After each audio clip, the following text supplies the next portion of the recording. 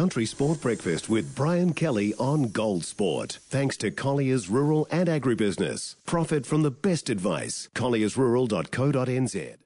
Joining us on the show, News Talk ZB's chief political reporter, Aaron Dahmen. And Aaron, I guess the big question is, number one, will they need that backup plane to fly over to China to back up the jet that's there from the New Zealand Air Force to bring the Prime Minister and his party home?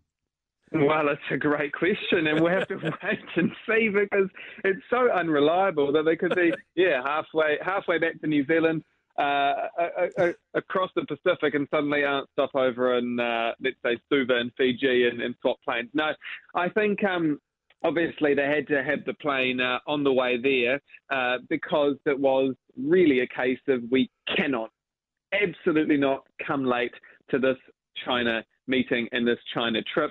I think on the way back, potentially they'll have contingency plans in place too, but there'll be a little bit less pressure, although you look at this Kitty Allen saga, and maybe Chris Hipkins needs to get back here quick smart. Yeah, well, that's it. I want to touch on that one as well, the Kitty Allen saga. We also saw Jan Tinetti being found guilty yesterday. Former Transport Minister Michael Woods last week about the toll advice on Penlink's toll. I mean, it's been another week of politicians in the firing line, hasn't it? It has been, and really Labor shooting itself in the foot. Yeah. I mean, again and again, we talk about being here three and a half months out from an election, and Labor's here talking about itself and trying to defend what certain ministers have or haven't done.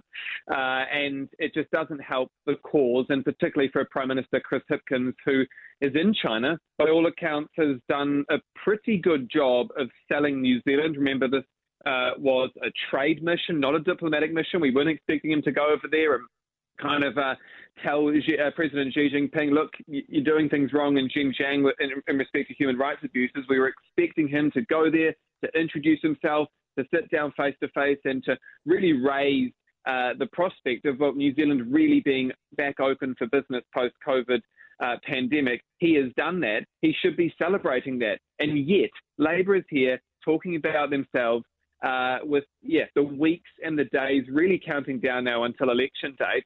National effectively just has to sit here and watch it all play out.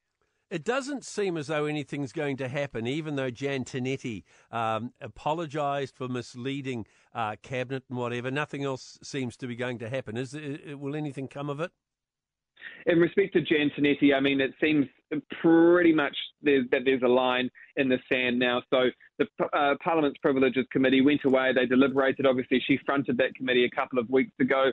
And they found, she did mislead the House. But really important is that she basically didn't intend to. And as a result, there was no contempt of the House. And so she was told effectively to apologise. She did that yesterday. In what, if I try and recall, because I was covering it, it was an apology that covered maybe about 25 seconds. She read the entire length of the name of the report that the Privileges Committee delivered, and then she said, and I apologise, sat down, and I think that will be the end of that case. Out of all of these transgressions, it would appear, in respect to the different ministers, Jan Tinetti certainly, it's not a good look. It was over school attendance figures where basically she said the wrong number. She said that she didn't have control of when those were released. Turns out she did. She only corrected that a couple of weeks later. It's not a good look, but it's also not a sacking offence. A full-page ad in the dailies today. I know this is New Zealand Herald's full-page ad, and it's probably in Wellington papers as well, of a photograph. It's an advertisement that's been posted by Taxpayers Union New Zealand, or taxhikes.nz, cleaning out your wallet, and it shows a smiling Grant Robertson, Finance Minister, with a vacuum cleaner, sucking up the dollars, because as of tomorrow, petrol tax go up, road user charges, ute tax, alcohol tax. It doesn't stop there. Not a very good look again for the government, is it? Yeah, it's a really tough one. When the fuel tax subsidy was first rolled out along with the half-price public transport, someone said to me, how do you put 25 cents back on fuel and at any point? And I thought that's a really salient point. And now we're months, if not a year and a half, down the track. And again, we come back to the fact that election is three odd months away, and people are going to be paying more at the pump. Just this morning, I thought, geez, so many people are lining up outside petrol stations. So many people are kind of trying to get their last opportunity to wrangle a deal before the fuel tax subsidy jumps back on. And those types of pictures as well, from an optics standpoint, are not helpful to the government. You get these pictures from Auckland or rural areas or wherever of people lining up outside fuel stations. People go, oh, why? Oh, because the government is getting rid of its fuel tax subsidy, yet petrol is going to be more expensive. But I do think it is a necessary move in the sense that any extension now further would have been a political judgment. It would have been, okay, we'll keep going through the election so people don't have this hit and people don't go, oh, Labor's basically making me pay more at the pump. But in respect to how it looks, well, it's also not great. Yeah, it's a great ad. I've got to say that's for sure. And there's a lot of other government changes kicking in tomorrow as well. It's going to be an interesting 3 months, isn't it, towards the election? Very, very interesting. Just last week I was at the National Party conference and they were talking big on law and order.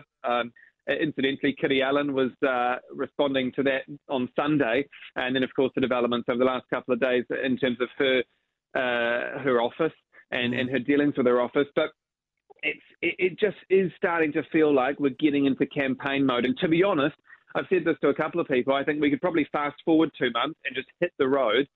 Because I think both parties are probably ready to just get this thing done and to really pitch the policy because the next couple of weeks could get quite scrappy. Let's hope that Royal New Zealand Air Force jet gets back okay. Hey, Aaron. Fingers crossed. Good to catch you, mate. We'll talk next week. Thanks, mate. 90% of parenting is just thinking about when you can have a break. And when you do take a break, enjoy the Parenting Hangover podcast. They go together like a tutu and jandals. We've said from the get-go, we ain't parenting experts, but it's cool to hear, what is your neighbour doing? What do they say? A problem shared is a problem halved. Oh, that's good. Not that my children are problems, but I feel better talking about it. The Parenting Hangover with Clinton Jordan. New episodes every Thursday on iHeartRadio or wherever you get your podcasts.